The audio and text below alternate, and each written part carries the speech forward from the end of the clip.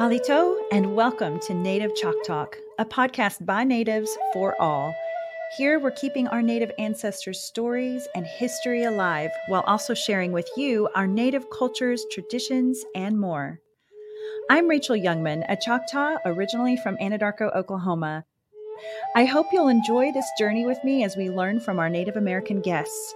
And stay tuned for the end of each episode where we'll talk about some great ways to support Native causes and or Native-owned businesses. Let's get started.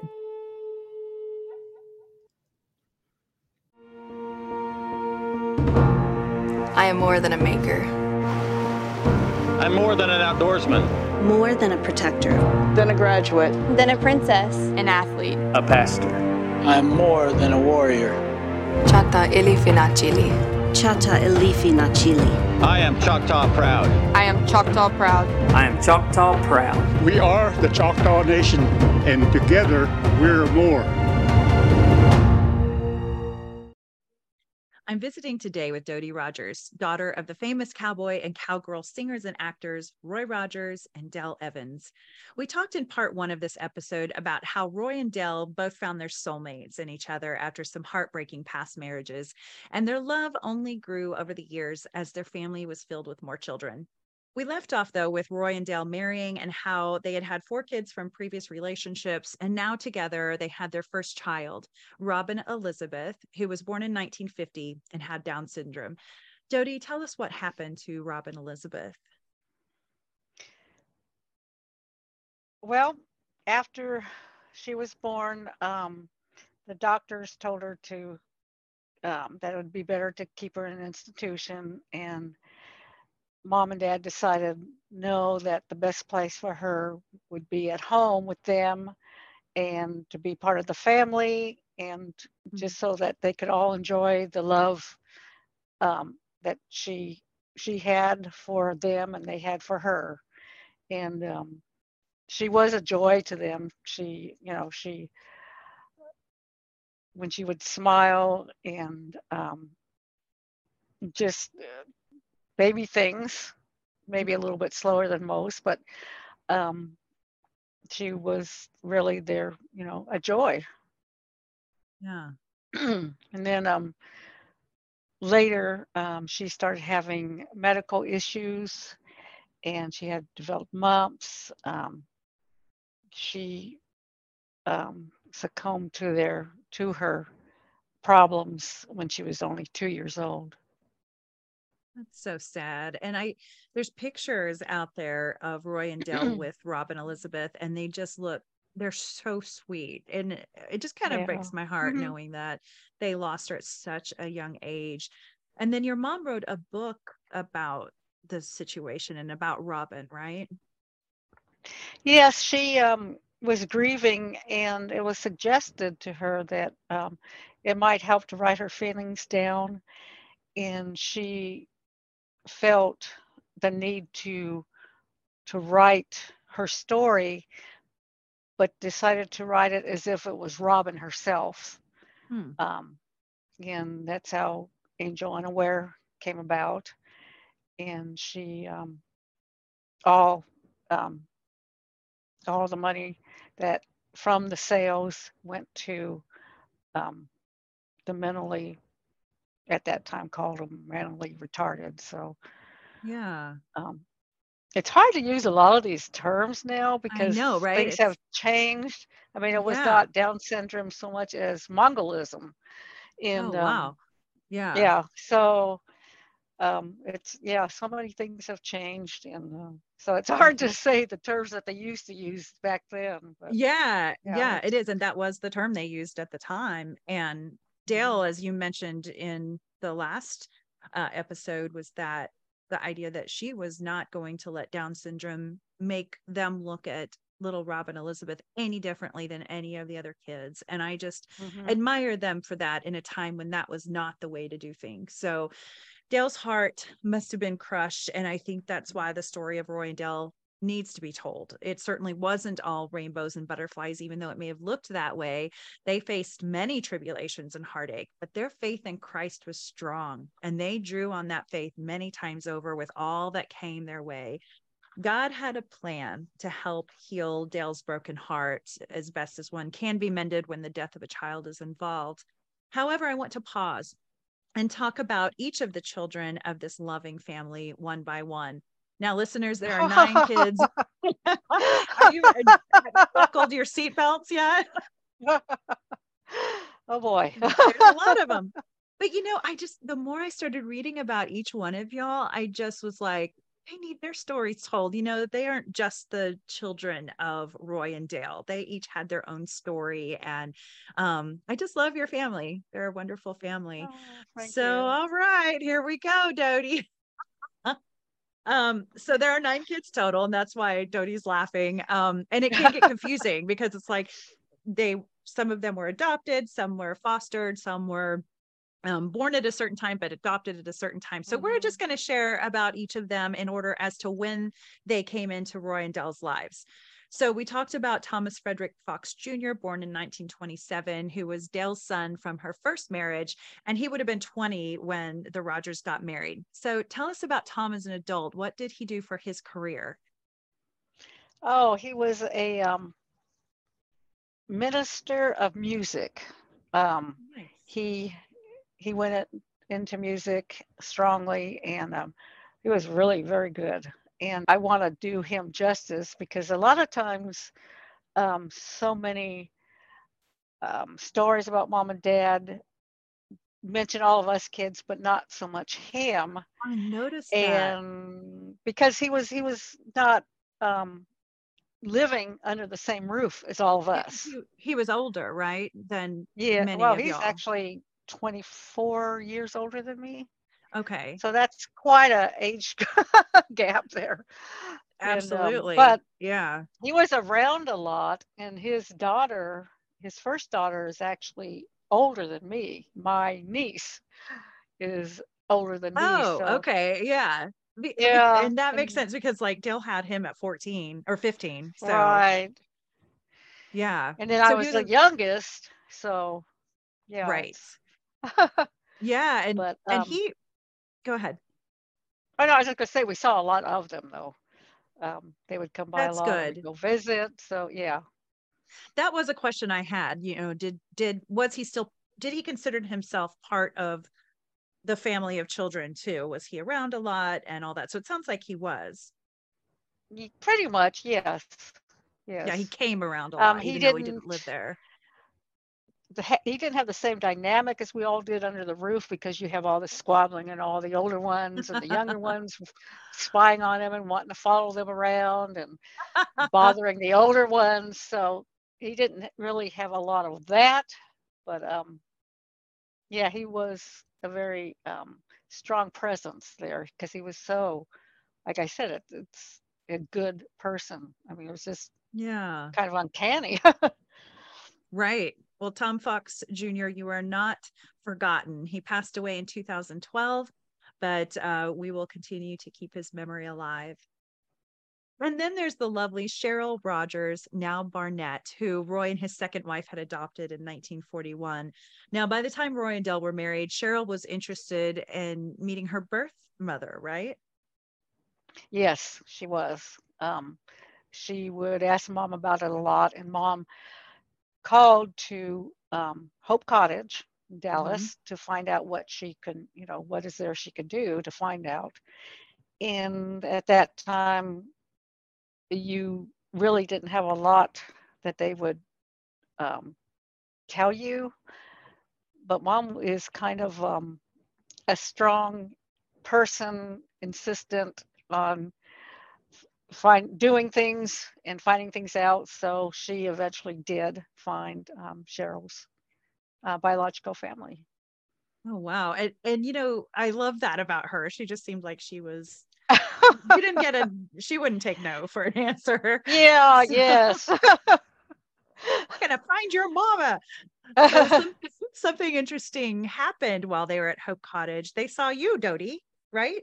Yes, yes. At that time, Robin was still alive, Mm-hmm. and they were looking at the babies, and mom saw me and said that, she hopes that I go to a good home. Oh, Yeah, and we'll talk about more about that in a bit. So mystery continues up until then. Um, so did Cheryl find her? So it sounds like they did find her birth mother, and how did Yes, that go? not quite as she wanted or expected. Hmm. And sometimes that happens. You never Yeah. know what the parents, biological parents feel, or um, so. But she did get her answers and questions Hmm. answered. So Yeah. Well, I'm glad that she had that loving family mm, to surround her with all the support and love that could possibly given to any child. So tell us mhm. about what Cheryl has done in her adult life. It sounds like she's been super busy. Well, she worked at the museum for a time, and then she and her husband went out on tours and festivals, and she wrote a couple books. She's written 3 books actually Wow. now, and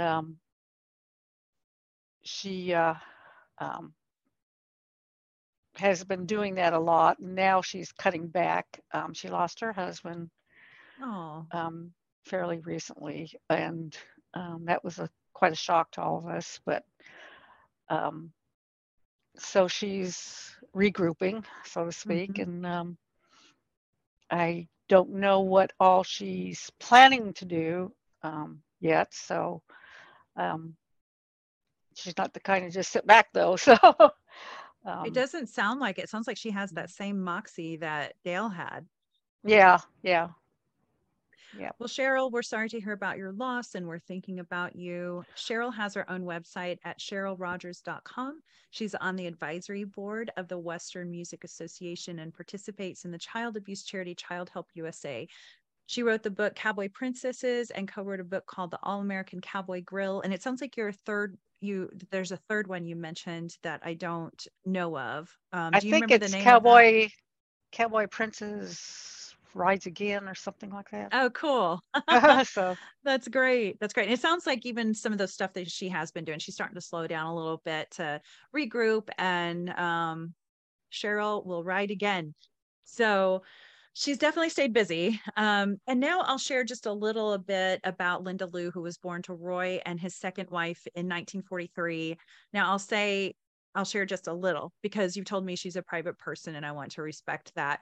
Linda Lou married a minister, Gary Johnson, and fortunately, he passed away in 2008. She is surrounded, though, by her children and grandchildren and lives in California. So, 3 years after his sister Linda Lou came into the world, we talked about Roy Rogers Jr. earlier, who most know as Dusty, and he was born in 1946 to Roy and his second wife. So, this again was before Roy met and married Dale. So, tell us about Dusty and the things he has done in his adult life. okay, can I go back to Linda Lou first? Yeah. She, her son and his wife moved to Spring Hill in Tennessee, right out of Nashville, and they had Nice. written songs. And then he Oh, followed in his dad's footsteps and became a minister. nice. So then Linda Lou's, let me see, grandson moved back there, and they were able to talk Linda Lou and Linda Lou's daughter Sherry and her family to move to Columbia, Tennessee. Oh, so she's in So Tennessee now. That's yeah, they all great. live in Tennessee, a couple hours from Good. us. So we went up there and heard Robbie preach and visited with Linda That's Lou, and great. so yeah, she's close to her family, all her family, I'm most of so them. glad to hear that, that y'all Yeah, are trying to still spend time together. And I know lives get busy, but I mean, family's everything. If your parents taught you anything, that's definitely yeah, one of the features. Well, that's great. Thank you for sharing a little more about Linda Lou. And it sounds like her family is doing very well and out there yes. performing and doing all kinds of cool stuff. So, so Dusty was in the band Sons of the Pioneers, right? Well, before that, he had his own band called the High Riders. So it was Roy Rogers Jr. and the High Riders, and he performed in the museum itself. It was separate from the museum in Branson, Yeah. Missouri. Okay. And he had his own theater there. And then he retired. And then he came out of retirement and joined the Sons of the Pioneers. And now he's retired. Now he's retired. So, Now he's really retired. yes. I wonder how Now long he'll yes. stay retired, Yeah. right? Dusty, we see you. Yeah. He sounds like he's been busy like Cheryl has been, like really into the Oh, family business and carrying on their names and all that. yes. He worked in the museum when Cheryl did back in Victorville, California.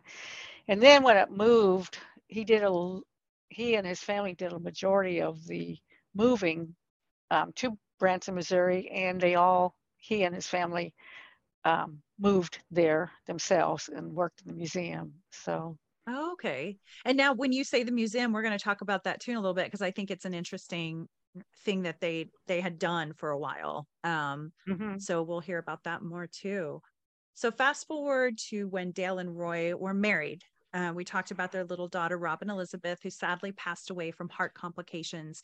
The family was in pain, especially Dale, and comfort came to her in a way that she wasn't even expecting.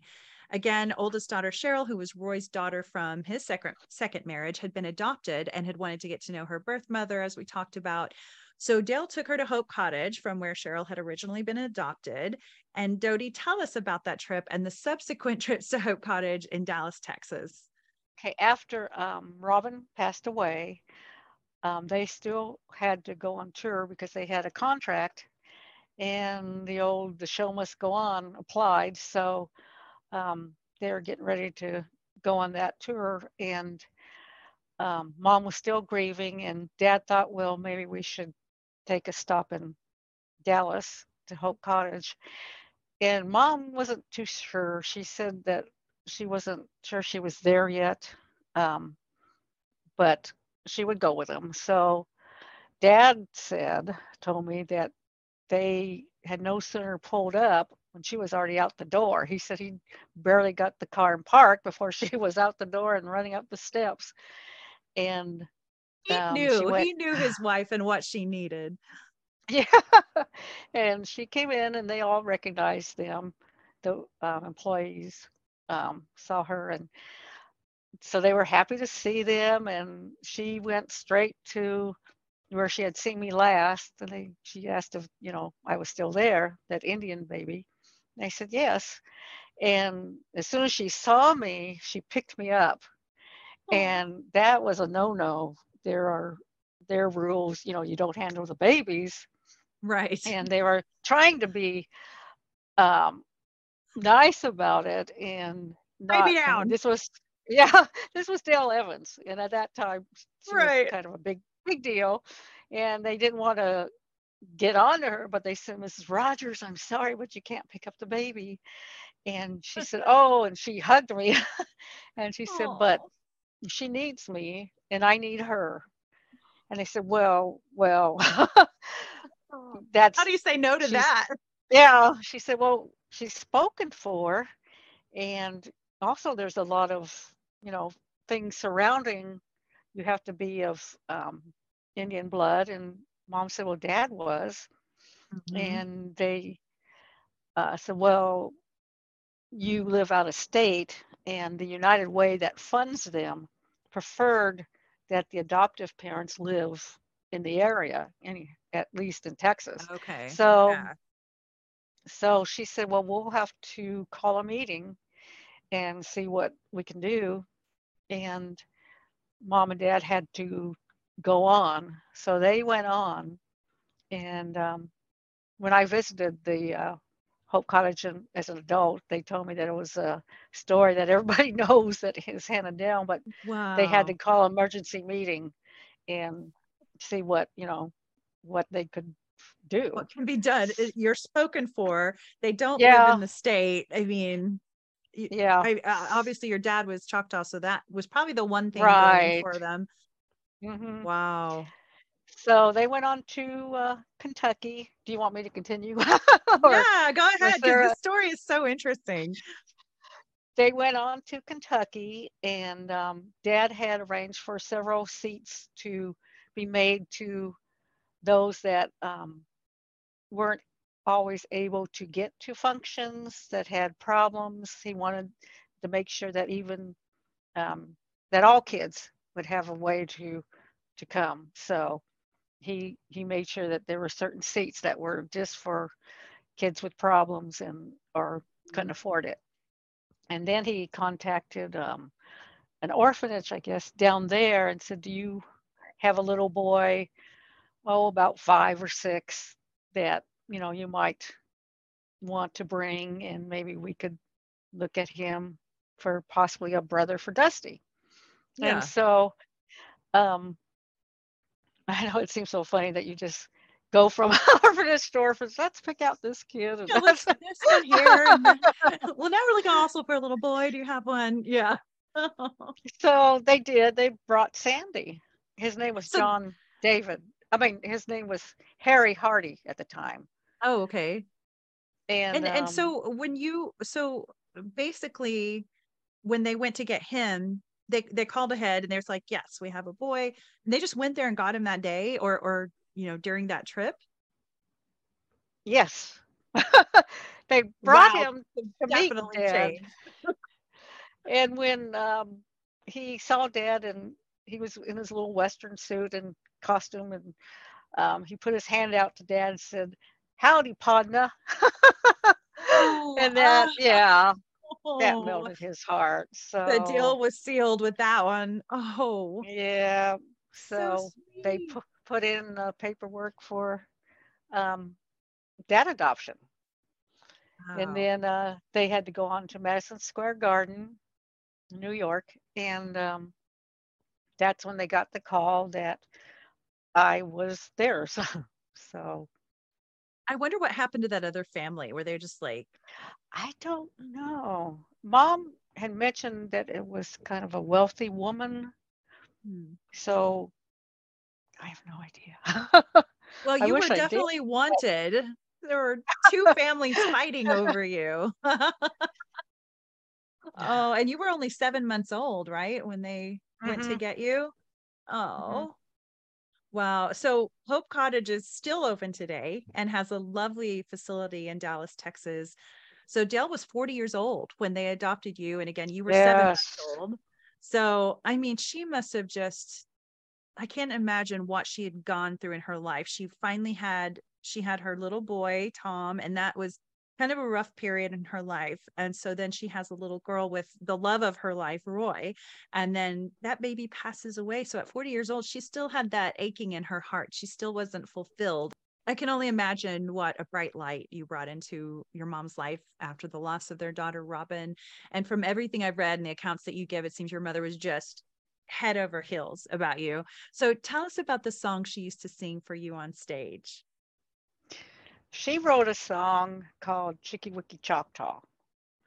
Now, it's a cute song. It has a drum beat sound to it and stuff. And it may not be the kind of song that um, Native Americans would appreciate now because of its tone, Chicky Wicky Choctaw, but the wording is nice, and the fact that she did it out of love. She loved me You enough did it to out of love. want to, yeah. And now Absolutely. things have changed, so, but I would never take away from why people do certain things back then. And the fact Absolutely. that they don't always know um, when they're stepping on another culture's toes, so to speak. Hmm. Right. And I don't think they should always be cited for that. Um, Agreed. so Agreed. anyhow, Yeah, because I realized, like you said, this song was written in another time and could be taken the wrong way today if you don't know that full story of Dell's meaning behind it. She absolutely adored you. I mean, there's story after story of her just you were everything to her. But I see it as a sweet little song your mama wrote for her little baby girl. Yeah. And I'm going to go ahead and play a little excerpt from that. I Oh, won't play the whole thing, but again, this is Chicky Wicky Choctaw, written by Dell Evans for Dodie, for you listeners. wow. Out western way in California lives a little Indian maid. Chicky Wicky Choctaw, I love you. Pretty little baby, yes I do. The sky was dark and I was blue. Chicky Wicky Choctaw. Then heaven looked down and sent me you. Chicky Wicky Choctaw. Chicky Wicky Choctaw, I love you. Pretty little baby, yes I do. The south wind was blowing up one day. Chicky Wicky Choctaw. It blew Choctaw baby here to stay. Chicky Wicky Choctaw. Chicky Wicky Choctaw, I love you. Pretty little baby, yes I do. With hair shining like the raven's wing. Chicky Wicky Choctaw. You know you're a pretty little thing. Chicky Wicky Choctaw. Chicky Wicky Choctaw, I love you. Pretty little baby, yes I do. You will ever be Chicky Wicky Choctaw. my sweet Choctaw baby, dear to me. Chicky Wicky Choctaw. Chicky Wicky Choctaw, I love you. Pretty little baby, yes I do. Chicky Wicky Choctaw, I love you. It really is a sweet little song, and I hope that people will hear the meaning behind it and the love behind it more than anything. So when you were 15, it seems your mama was thinking about your Native American heritage. How so? Well, she knew that Cheryl, how much she wanted to know her biological family, and assumed that I did too. Hmm. But my feelings were a little bit different. I felt that I was not wanted, Hmm. and that I really didn't want to know who gave me up, because if they didn't want me, then what point was there? But mom always Right. told me that it wasn't like that, that it was more of a hard decision, and that she did the best out of love. So I Right. tried to look at it that way, but so she went on assuming that I would want to know them someday, and I'm so glad she did. But so Aw. she went and found them, my biological grandmother and mother, and arranged for me to meet them. And when she told me, I was like, oh, You did what? Mom. okay. Well, all right then. So it Right. was strange. I mean, it was different. And my mom told me that she wanted, and she had another reason, because she was getting up in age, and that if anything ever happened to her, she wanted me to still have a mother. Oh, And this is so yeah, unselfish. This is so Dale yeah, Rogers. She was just yeah, like, the fact that she wanted you and Cheryl to know your birth parents. A lot of people wouldn't want to do that. They'd be like I nervous that they were know. gonna like Yeah, fall in love with their birth parents. Wow. yeah, that's always been hard to understand. I mean, the more, to me, the more love a child can get, the better.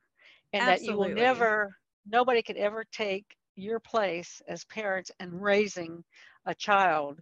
You know, Yeah. it's, you're their parents. And so I agree. I I agree. met them. Oh, and one other thing too is that Mhm. being adopted, we knew, I mean, you couldn't keep it a secret anyhow, but we knew from the time we were little and couldn't even say the word, we would say adopted, that, that's what we were, but it didn't mean anything because we were all one big family, and we were all treated Ah, the same, we were all loved the same, we were all disciplined the same. So it really didn't mean anything. And I know that there are some that will keep it a secret. mm, But the thing is, if one other person knows, there's a chance that that secret's going to come out. And if you don't tell them, then somebody else will, and that's going to be even harder. So I would not, I would not suggest that you keep it a secret, that you tell them from the time that, you know, they don't even know yeah. what it is, and so Right, they because just grow up. And the thought maybe they're trying to protect them, but it's really not in the whole scheme of things, right? No, Because if they do find out, it's going to be right. hurtful. Yeah. So this A is shock. good. Yeah. I mean, this is good advice for adoptive parents, I would think. I haven't been there, so I haven't walked in those shoes, but it's great advice because it's coming from someone who was adopted. So Yes. So I met them and I looked at them and my first thought was, oh, they look like me. When actually, I mean, I look like them, but right, yeah, it was these are my kind of people. surprising. Yeah, we had the same bone structure, coloring, everything. It was wow. That was kind of eye-opening. But yeah, so that and I then never thought about that moment when you first saw them. That's what you were yeah, thinking. And did they hug but you? Did they seem warm? we didn't hug. We were kind of just all looking at each other, and they're kind of like me. They were quiet and not talkative, and Mhm. thankful my mom was because Yeah, she she brought got everybody the together.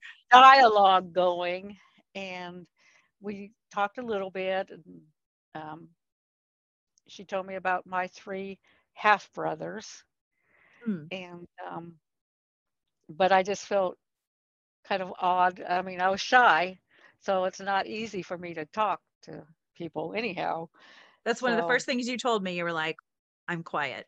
So I was like, I got you. Don't worry. I come from a family, both sides of my family are very quiet people. So I don't oh, know where I oh. came from, but yeah, I get it. So, and that's Wow. how it kind of went. Mom would, Mm-hmm.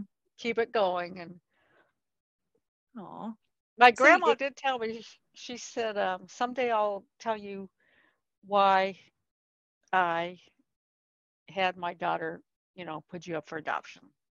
So so that it told me was, right there that she was the factor that why I was adopted. And then I and what did did, later find out she never came out and said, but she just said that at that time her daughter was going, Jerry, Jerry is my mm-hmm. biological mom's name, was going to college, and not a lot of Native Americans finished college, and it was important that she get her education because Native Americans really needed it. So, and That's that she wouldn't big. be able to do it with a child. So, um, yeah, That's interesting. Do you know what college your mom went to?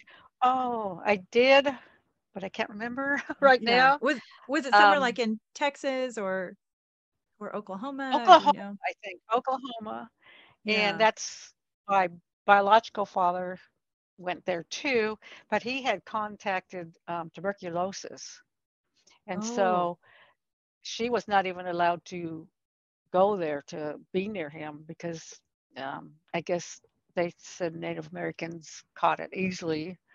I'm not sure about oh, that, but right. so Oh, he stayed away, and um, he ended up marrying his nurse. That at least that's what I've been told. So, and his last okay. name was Chisholm, and So, that's all I know. I've never known that side of the family. yeah. My Mm. nieces, one of them in particular, is working on it. I'm tracing some of since we don't have the same um, tiger name, she is Right. looking into that part of it. So, Okay. Right. I'm so glad someone's doing that. And it'll be nice for you to have some of those answers if you're still wanting yeah. them. Yeah, if you're anything like me, I have to know. I just have to know all the details. Well, and your birth mom was only 18, so that being young, being in Right. college, it really does make sense. And it doesn't sound like it was a terrible situation. She wasn't on drugs and had to give you up because she No, couldn't care for no. you. It was just in her best interest at the time to do what she did. And I love that they were open to meeting you. That's nice. Yeah, yeah. My mom told me beforehand too that I could be proud of her because she was a strong, good woman. She excelled in math. And so mom really embraced the idea of me having another mom, so to speak. It's Um, amazing. Yeah. Yeah. Wow. And then your grandma was Grandma Lucy. Tell us about her. Oh, she was a strong woman. She was the matriarch. Oh, I have a picture of her. I don't know what Oh, you can let's see see. it. Look at her. Oh my gosh. She definitely is a Choctaw woman. Yeah. She's lovely. I'm so glad you have Yeah, that photo. I have Oh, some of that's them. so neat. My nieces are sending more pictures to me, but This yeah, gets me she and all like goosebumpy and teary. That's so cool. I love that you have that and shared that with us. I need yeah, to have that picture too so I can share it on social for okay. everyone to see. Um, but she and mom got along great. Lucy didn't talk a lot. She would answer questions, but it was more of a don't give her a yes or no question because that's exactly what you're going to get. It's like, yes, and then that's They it. were quiet. Yeah, so she didn't have small talk, but Yeah. There's no small talk going on there. so she and mom, they got along great. In fact, they were close in age. Oh, Um, that's so neat. and the sad part about this is that my Jerry, my biological mom, ended up passing away at a fairly young age. I think she was, oh man, close to 60, something like Oh, that. yeah. Oh, my. And so that was, and my grandmother at the funeral, my mom took me, and my grandmother Lucy sang a Choctaw hymn in Choctaw. So Beautiful. yeah, it was. And Hmm. so I'm sorry she was gone too soon, sounds like. yeah, yeah. Um, you were saying that to me one time that in your biological family you're the oldest, but in your adoptive family you're the youngest. I So I think you've know. got the It best of was both worlds, right? yeah. Tell Yeah. me about your youngest brother. Um, well, I had three half brothers, and at one of Okay. my weddings, I've been married more than once. At one of my weddings, they all came, and I have a picture of that somewhere, but I gotta find Do it. some digging. Um, Okay. yeah, and so they all came, but my youngest, he almost treated me like I was his youngest sister because he would Oh, call. His name was Mike, and he would call and check up on me. And well, when I first got married, he told me, he said, "Oh, you're marrying a white man." oh He darn. believed in keeping the bloodline Mm, strictly Native American, well, strictly Choctaw. wow. So, and but he would check and see how I was, and call me sis, and it was just very, very brotherly. That's And sweet. he had problems. He had been married a few times, but he had drug problems, and had gone to jail and had gotten out. And he had told me that I was lucky that I was raised with the Rogers family. He said because he experienced a lot of prejudice Mm, and problems, and so he said that I was lucky I wasn't involved in where he how he was raised or where he was yeah. raised. And but he had I'd gone to his last Mhm. wedding in Long Beach. They lived in Long Beach, and I was late, and I thought, oh no, they've already started. But when he saw me, he ran over and said, he said, I wasn't going to get married without my sis. Oh So it my was like, gosh. oh. So sweet. Yeah, I know. I And love that y'all had a so good then relationship. then he um, slipped up. He had got back into drugs, or was going to. I'm not sure how long. And he was shot down in Long Beach, the projects down there. Oh my gosh. And yeah, and then he was killed. And I Oh, went to his funeral with my daughter.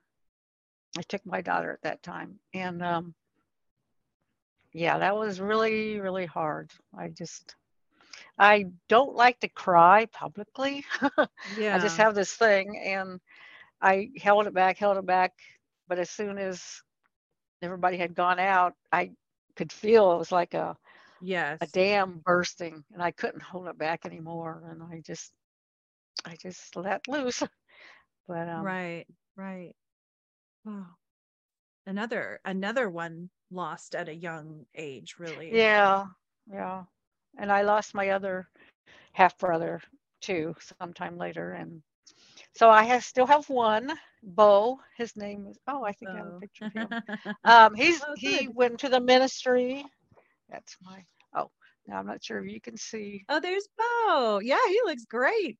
So is he Bo Frazier?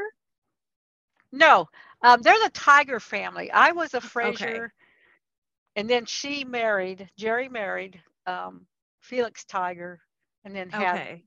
the three little tigers. The three little tigers. That's so cute. And they were I all love it. boys, Yeah. which was kind of a coincidence. I mean, not a coincidence, but kind of, I don't know. Yeah. It's you have one girl, and Yeah. but The that was only girl. different. Yeah. Yeah. And so did you stay pretty tight in contact with your mom and grandma like over the Not years until your mom passed and all that? not a lot. I did go to their house a couple of times, and my grandma, or was it? Yeah, she fixed a couple meals, Indian meals for me, including Mhm. fry bread. Aw. And so yeah, I did visit, but we weren't really tight. I was married at a young age. I was 17 and had my daughter the following year, and that kind of took up a lot of my time. I Yeah. lived in Delaware for a year, and then came back to the high desert. Yeah. It's hard to, So, keep all that going when you've got a million things going on and you had so many brothers and sisters. oh yes. So so did your biological family, did they practice the Choctaw culture and traditions? um, my grandmother, not a lot. I mean, she knew the language, but she was a Christian, and so she didn't get involved, or didn't want me involved, like going to the um, forget Like what the the word is. powwows and stuff like Powwows. that. That's it. Yeah, the powwows. Yeah. And I'm not sure why, um, Yeah. but um, but my nieces now are involved in Choctaw matters. Not all of them, Good. but some of them are actively. And I have one that came to visit us out here a couple years ago. Nice. Her name is Tammy Tiger, and oh, I have a picture of her too. Oh, She, good. Oh, hi, Tammy. Oh, she's beautiful. And that's your niece? yeah, Oh, I yes. love it. In fact, they're all beautiful girls. They all, yeah, very handsome family.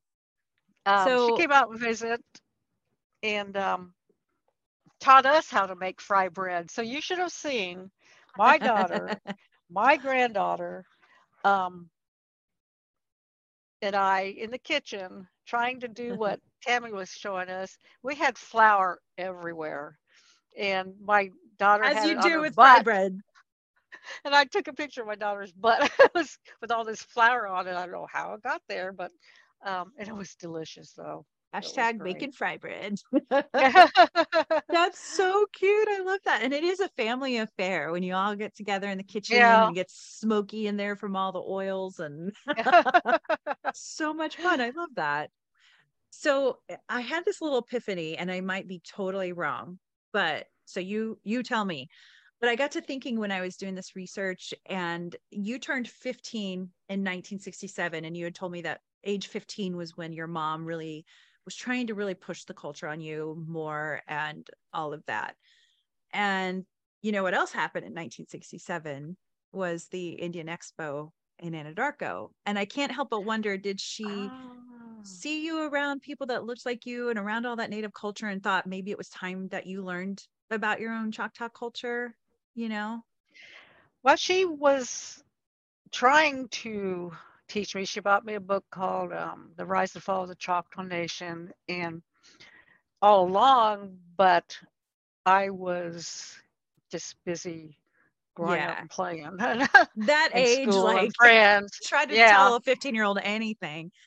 So at that point, yeah, I think when I think about it, and when you said that was that year, it was wow, yeah, well, that probably sparked things.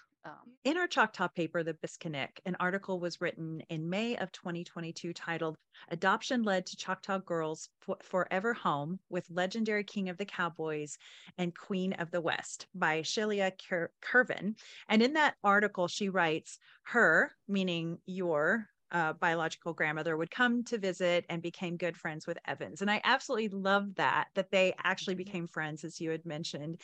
And again, it just makes me love your mom, Dale, even more. She was giving and a loving woman and unselfishly wanted the best for you. So you did a little acting when you were younger, right? I saw something about, I found it. I saw something about your part of playing the part of a little boy, Baby Sprague, and Little Dynamite. Is that correct? Yeah. Aw, so Good acting, cute. huh? I I cried on bet. cue. Do you remember that? How old were you? No, I was about Okay. one-ish, Oh, yeah, one and you a were half, really maybe. I don't small. know. Yeah, Okay. I love that you had to yeah. play baby boy. That's so funny. I was like, a boy. I They made her play know. a boy because you were like such a beautiful Yeah. little girl. Oh, well, we're talking about your life here in this section before we go on to talk about the rest of your brothers and sisters. But I did want to highlight again, we met John earlier. Seems like a great guy. So you eventually found that love of your life, like your mom and dad did. So tell us a little bit about your family. Do you have kids and all that? Well, he has two children, a boy and a Mhm. girl. Um, and I have one daughter, and I have three grandchildren Aw. and oh dear, 8 great grandchildren. Wow. So we had been again talking about your brothers and sisters, and I was going in order of when each of them came into your dad and mom's lives. So immediately after your adoption, Roy and Dell were on a roll. And so you have that really quick adoption around the same times of yourself and Sandy. Sandy was born in 1947. I know his name was actually John David, but it seems like No, nicknames were all the rage back then, right? it was actually Harry Hardy when they adopted him, and then they named him John David. Okay.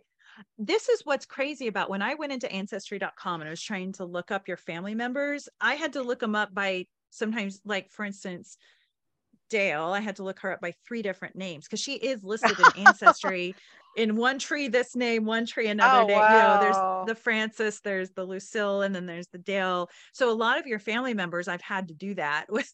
It's Wow. really complicated. But you know, you got 9 kids and they all have nicknames. So okay, so Yes. tell us what Sandy was like. Oh, he was very outgoing. He was very funny. He liked to have good times. He liked to tease his older brother. Sometimes wouldn't stop. But he was just a great kid overall. I mean, he just good times, and he had his hearty laugh, Aw. and he was just a good kid. It sounds like it. Now, were he and Dusty, were they good friends as They brothers? were a lot of the times, and as siblings, when you're close in age, and Yeah.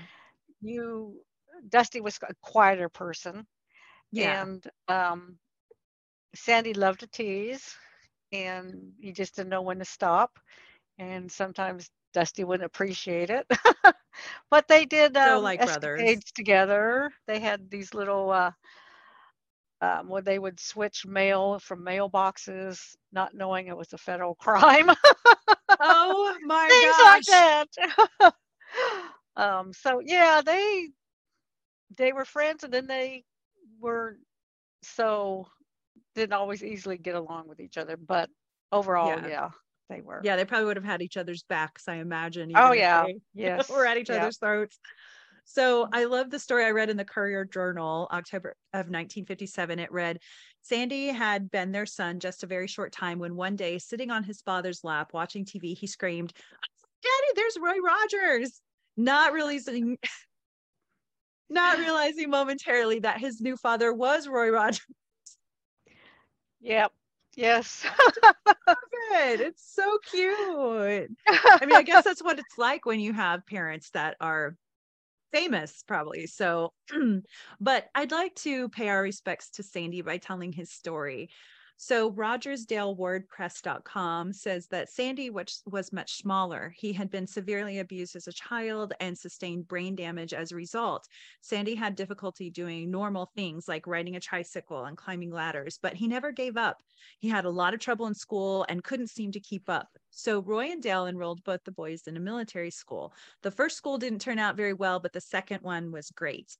In the early 1960s, the Rogers family took a vacation to Hawaii. While on the island, Sandy was exposed to hundreds of Marines and other military personnel. Sandy had always loved playing with small plastic army men, and this experience pushed him closer to the army. Despite his struggles with school, Sandy managed to pass the exams and signed up for the army. He was deemed unsuitable for Vietnam, and so he was sent to Germany. So I think this is a good example of how Sandy wasn't going to let anything stop him. And it really made me feel like I knew him a little bit better from those words. It's almost like his small stature gave him fodder to work even harder. But his time in the service didn't last long, did it? No. I just want to say one thing. He grew up loving everything Southern. Mm. He, from a young age, he would collect Civil War um, things, that memorabilia, and Yeah. he would save up his money. He bought a sword from that period, and I'm not sure where he got it. It was like he just loved the Civil War era, Yeah. and Yeah. he would call himself Sandy the Reb. And Oh, again, back in those times, they didn't look at rebels as we do today, sure. Southern.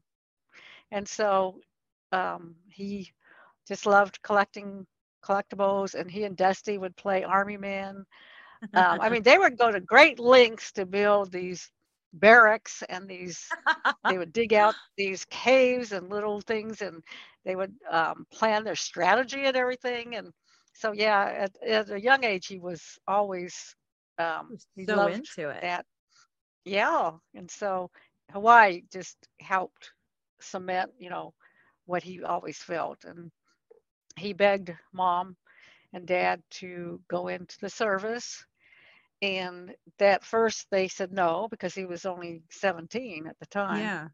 And he just kept on and kept on. And he always knew what he wanted. So they let him go in. And he tried and tried and tried. And they had him on not Army, they had him in tank Hmm. artillery first, and when he almost blew up the wrong object, they said, well, Oh. okay, we'll move you. Yeah. So, but Oh. he finally made private first class, and he was so proud and so Oh. happy. And like they do, they, take him out to drink. And since he was not used to it, um, the drinks they gave him were many. These Hmm. different concoctions, and then followed by other things, other types of drink, and it was just too much for him, and he got sick. And they took him to the infirmary, and he threw up, And they said, okay, we'll just leave him here and sleep it off. And they put him down to sleep it off, and they put him on his back, not realizing that he still would get sick probably. And Right. he did aspirate and died. And it was Oh my just God. What a too terrible way to tragic. die. Yeah. Oh my God. It's such a sad story. I feel so bad for your family. They've already suffered some loss, and unfortunately, there was more to come. I hate to break it to you, our listeners, but I'm amazed at your family and parents' resilience. Yeah. So, Yeah. Me too.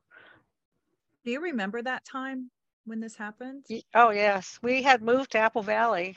Well, this was after Debbie. Oh, okay. So this is So, further. Yeah. yeah. Okay. Yeah. So we're both um in fact, we're about to talk about Debbie.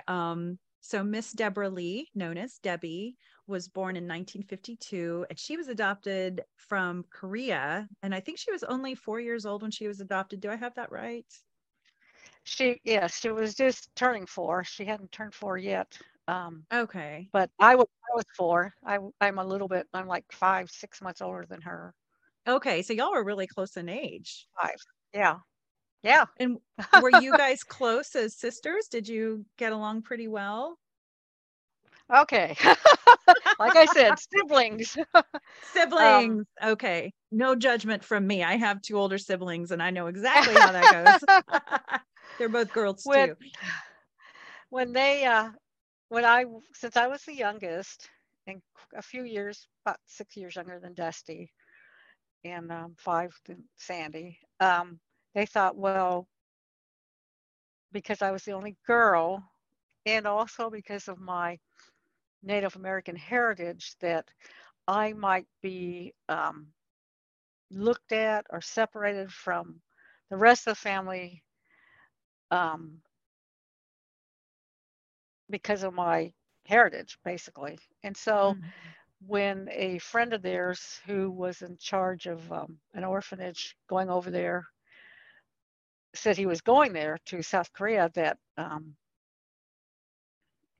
mom gave him a picture of me and said, well, if you can find a little girl about Dodie's age and her coloring, then, can you bring her back to us? So he did. And her name Aw. was Eni Lee. Aw. And her father was Puerto Rican from one of the Hmm. servicemen that had been over there. And the mother had passed away, was Korean. So Oh. um, they brought her back and adopted her. She was about 5 months younger than me and couldn't speak English. So she, What an adjustment. Poor baby. yeah, I mean, there were Aw. really things that was hard, not just the language barrier, but um, I would find her up in the middle of the night on the floor. She'd end up sleeping on the floor. Oh. And I guess because of where she had slept previous, that they all slept on the floor. Yeah. And the Oh. bed just wasn't comfortable, or I'm not sure. And Right. also Bullet, who was our German Shepherd The dog. dog. He was just as sweet as can be.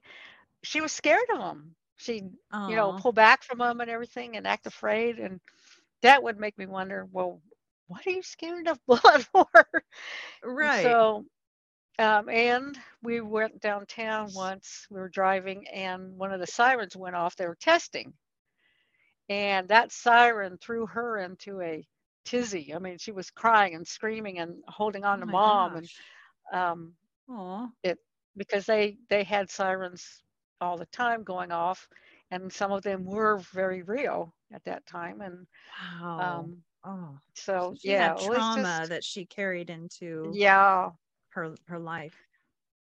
And she would try to communicate by pointing and saying things, and finally she just started learning the language really easy. When Hmm. I guess when they say children do pick up language Yeah. easier, the fact that she was around it all the time. And so, yeah, she learned English. So, but as far as she was smaller than me, Mhm. and I was the older sister. Well, then she started to get taller than me, and she was very, Ah, very outgoing. She was like Sandy. They were yeah. social butterflies, and Dusty and I were quiet, the quieter ones. Yeah. And so, um, yeah, we started getting a little as she got taller than me, she started getting a little more bossier. At least that's what I Ah. felt. And so, there was a period in which we um, didn't, well, she had her friends and I had mine. So there Yeah. was really, we didn't really clash that way. So, and I was in a grade, half a grade ahead of her. And so there were times when we would argue and get upset at each other, and then we'd be okay. And then Mm, again, um, sisters. but the last year before she passed, we became very close. And I'm not sure what happened, but we Mhm. started, we had a pool and we would swim and make up um, stories. We would pretend we were Aw. mermaids and all that stuff. And we got close and it was really nice. And I'm glad we did. I'm glad you did too. Yeah. The Pittsburgh Press in 1957 quoted Dale saying, "Tom, we have prayed much about this addition to our family, and we believe it is according to the will of God. As in the case of Dodie, we have already named our little Korean blossom Deborah before she even gets here. Her bed is ready right next to Dodie's, and the children have for some time now spoken of Debbie as if she is already installed in our family. She is truly a war orphan. Her mother died from the ravages of disease, and her father was lost in the war. So there was a pretty specific reason Roy and Dell wanted to adopt her, it sounds like, and that was a lot having to do with they wanted you to have a sister, someone that looked more like you, and you didn't feel like you were so far apart from the others with skin color or things like that, which I think is really sweet. But unfortunately, Debbie's life was cut short when she was just 12 years old. What happened to Debbie? Well, we were involved in the Chapel in the Canyon Church at that time, and they would ever so often take a trip down to Tawana to take to an orphanage there and take supplies that they might need or want. And we were all supposed to go, I guess it was Monday morning. And this was on a Sunday. And we were in church, and my mom sang in the choir. And she looked at me, and I don't know how she could see because I felt fine. But she started looking at me and frowning.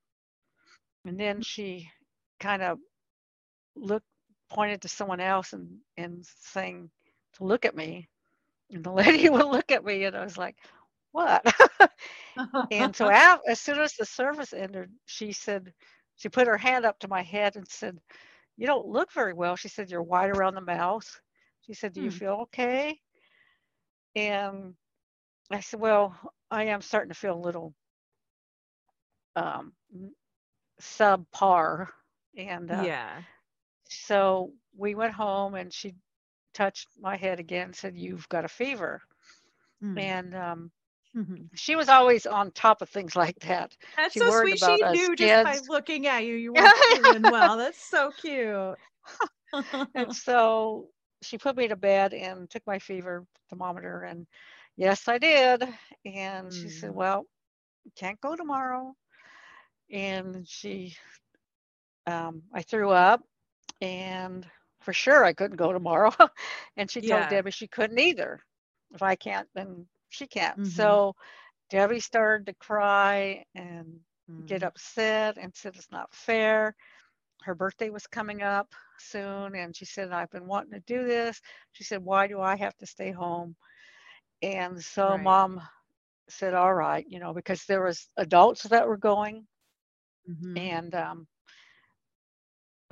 people that she knew that would watch us and everything. So she finally agreed to let Debbie go, and so they took her to the church the next morning, and they left early.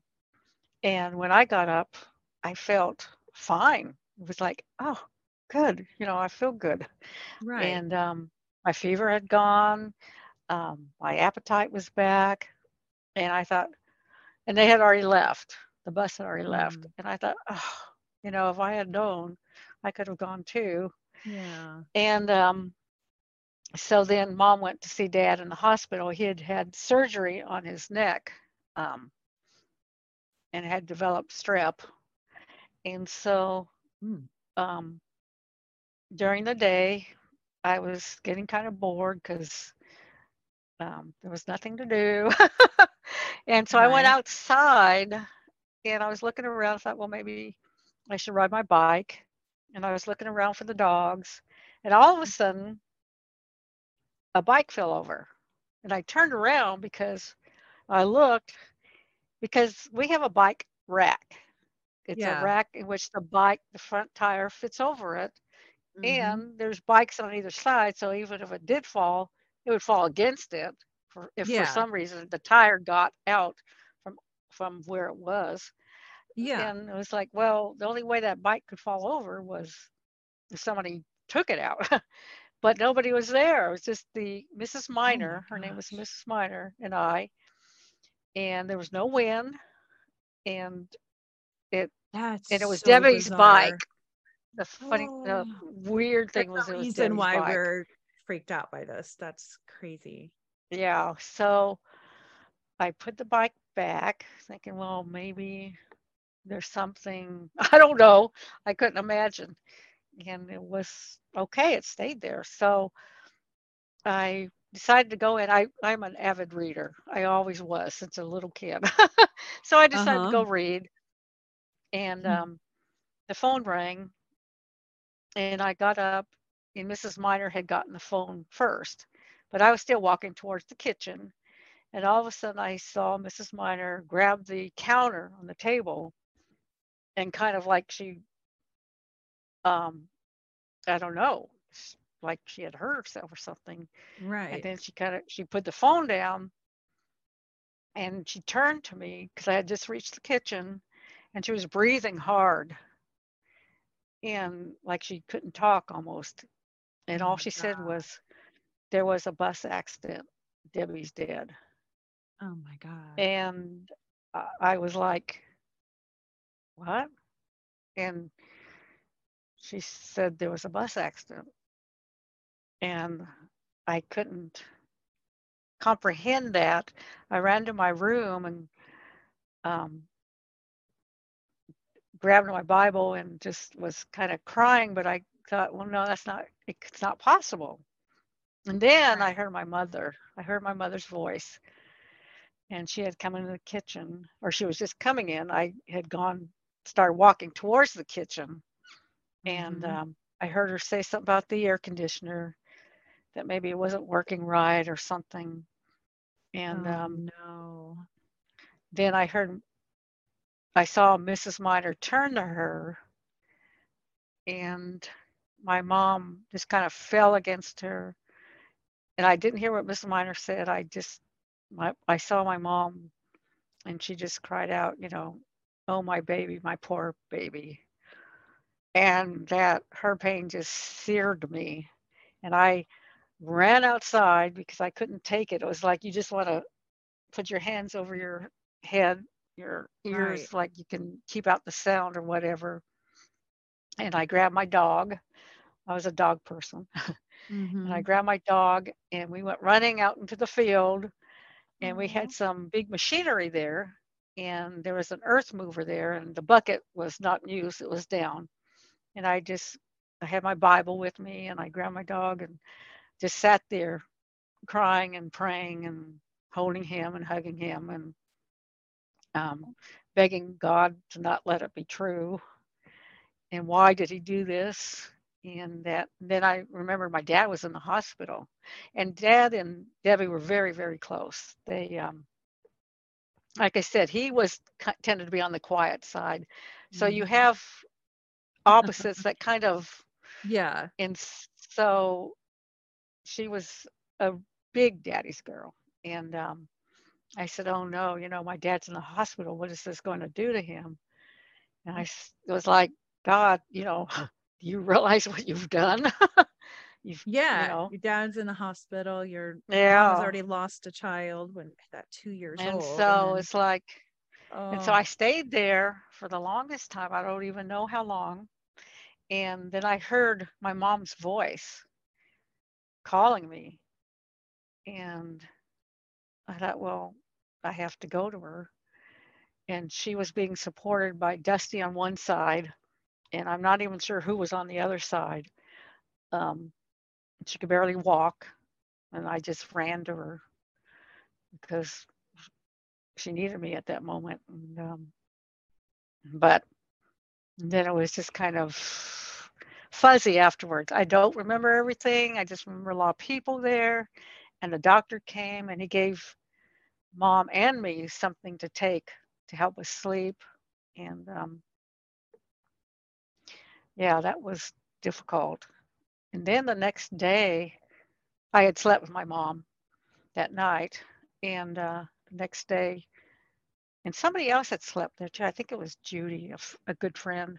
And so I woke up and it hit me again. I kept thinking, please don't let this be true. Please let it be all a bad dream. But I right. I knew it hope it was a wasn't. nightmare. Yeah. So when I came out of her room, everybody was talking, and they were talking about that something strange had happened in the night.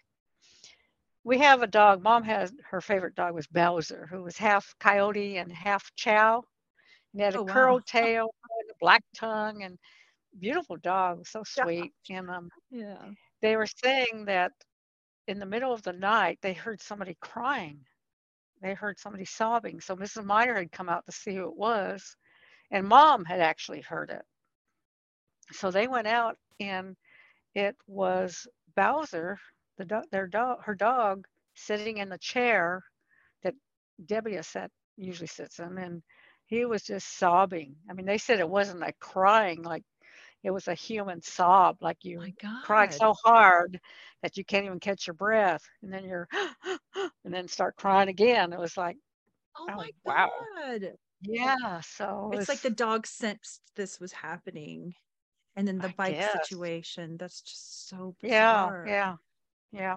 It Oh is. my It's gosh, your poor family. And Mrs. Meyer, I feel bad for her. She minor. had to give the new minor, she had to give Yeah, the news to your yeah, mom.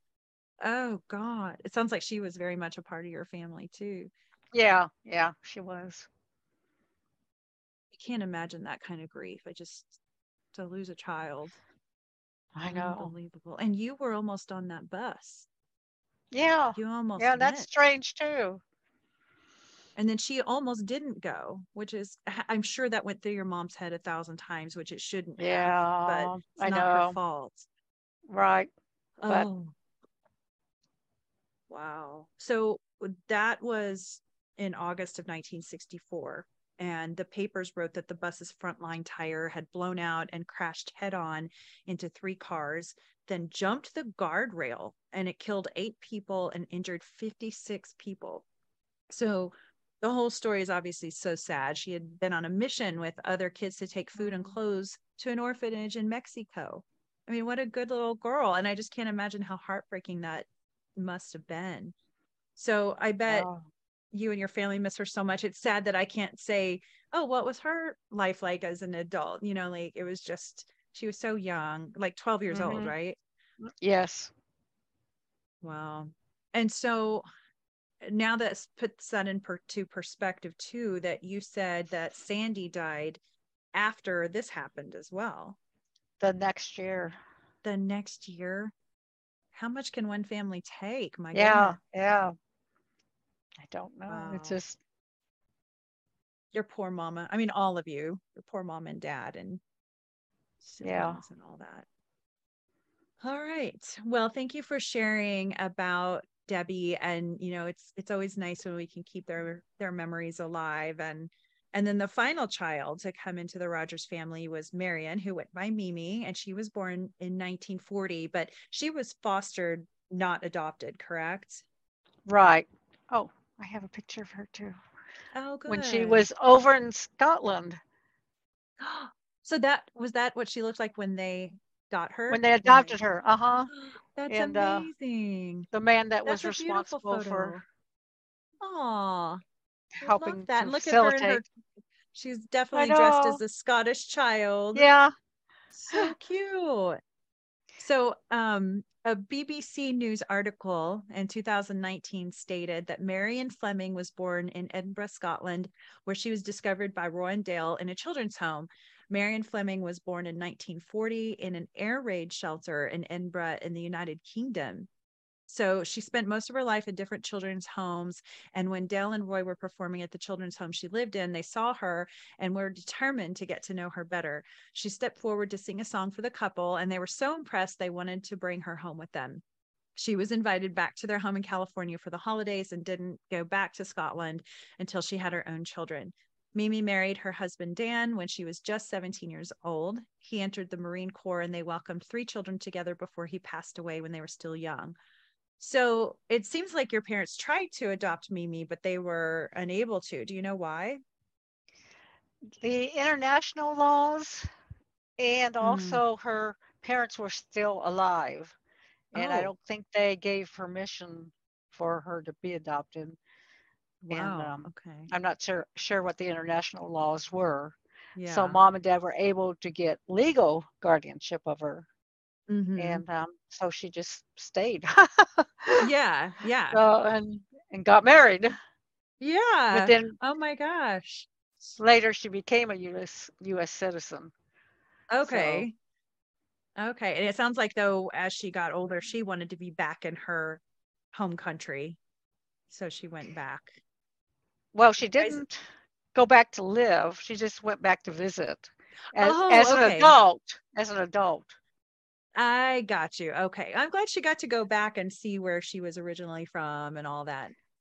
In Hopefully get fact, to meet some she was family. able to take her 3 kids a Oh, few years nice. ago. What was it? 4 years ago? 3 years ago? They all she took them all back there to see her Aw, home. So that's yeah, great. that was cool. Yeah. Well, so what was she like? What do you remember about her? she she was very talkative. She was very outgoing. Well, I wouldn't say outgoing. She was just talkative. Yeah. And she just enjoyed being around people. People enjoyed being around her. She was a Aw. very fair person. I was probably, even as an adult, very close to her because I could talk to her about anything, and Right. she wouldn't try to sugarcoat anything. I could get honesty from her, but she was very fair, and Yeah. she just a very loving person. Um, her she was strong. I mean, after her husband died, um, and she had to raise the kids by herself, she never complained. She never asked for anything. In fact, my mom went to visit her, and she didn't have a lot of food in the house, and Aw. she was giving That's it to her kids so that they could eat. And of course, no. mom wasn't going to let that happen. So she No. Yeah, so she got her groceries and everything, but Mimi didn't like to ask for things, and she wanted, she was a hard worker. She worked for Palmdale School District, and just a very outstanding person all around. Just Oh. um, she was just such a good person. And one of her daughters, she only had one daughter. She had 2 boys and a daughter, Okay. and her daughter um, was my daughter's coach when my daughter had her first child.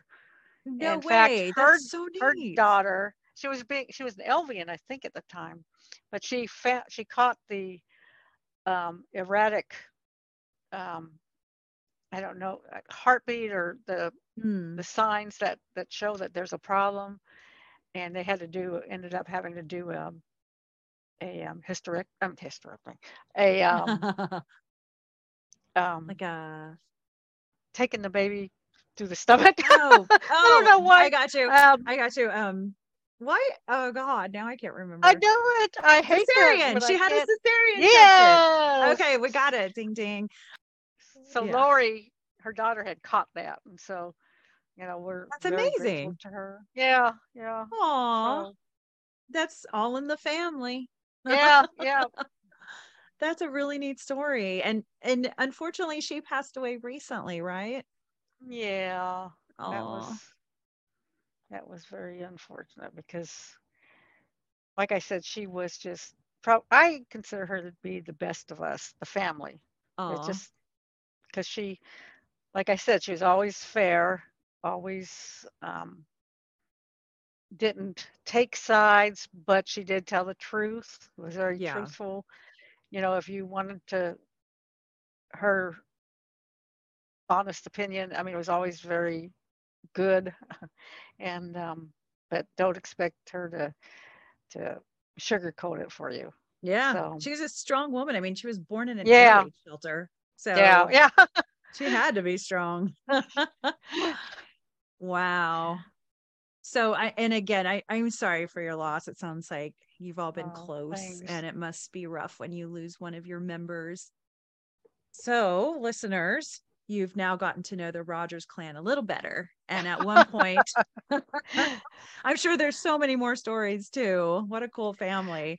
But at one point, there was a newspaper article in which at the time Marion and Cheryl were 18, Linda Lou was 15, Dusty 12, Sandy 11, Dodie was 6, and Debbie was 5.5. And of course, little Robin had passed away at that time. And Tom isn't mentioned, probably because, again, he was so much older and wasn't living in the house at the time. So anyway, that gives you a good view of their age differences. So it must have been like so loud in that house and a crazy fun clan. I just can only picture it.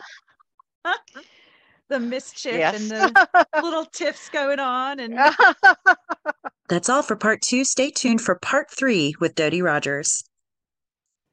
thanks for listening to Native Chalk Talk.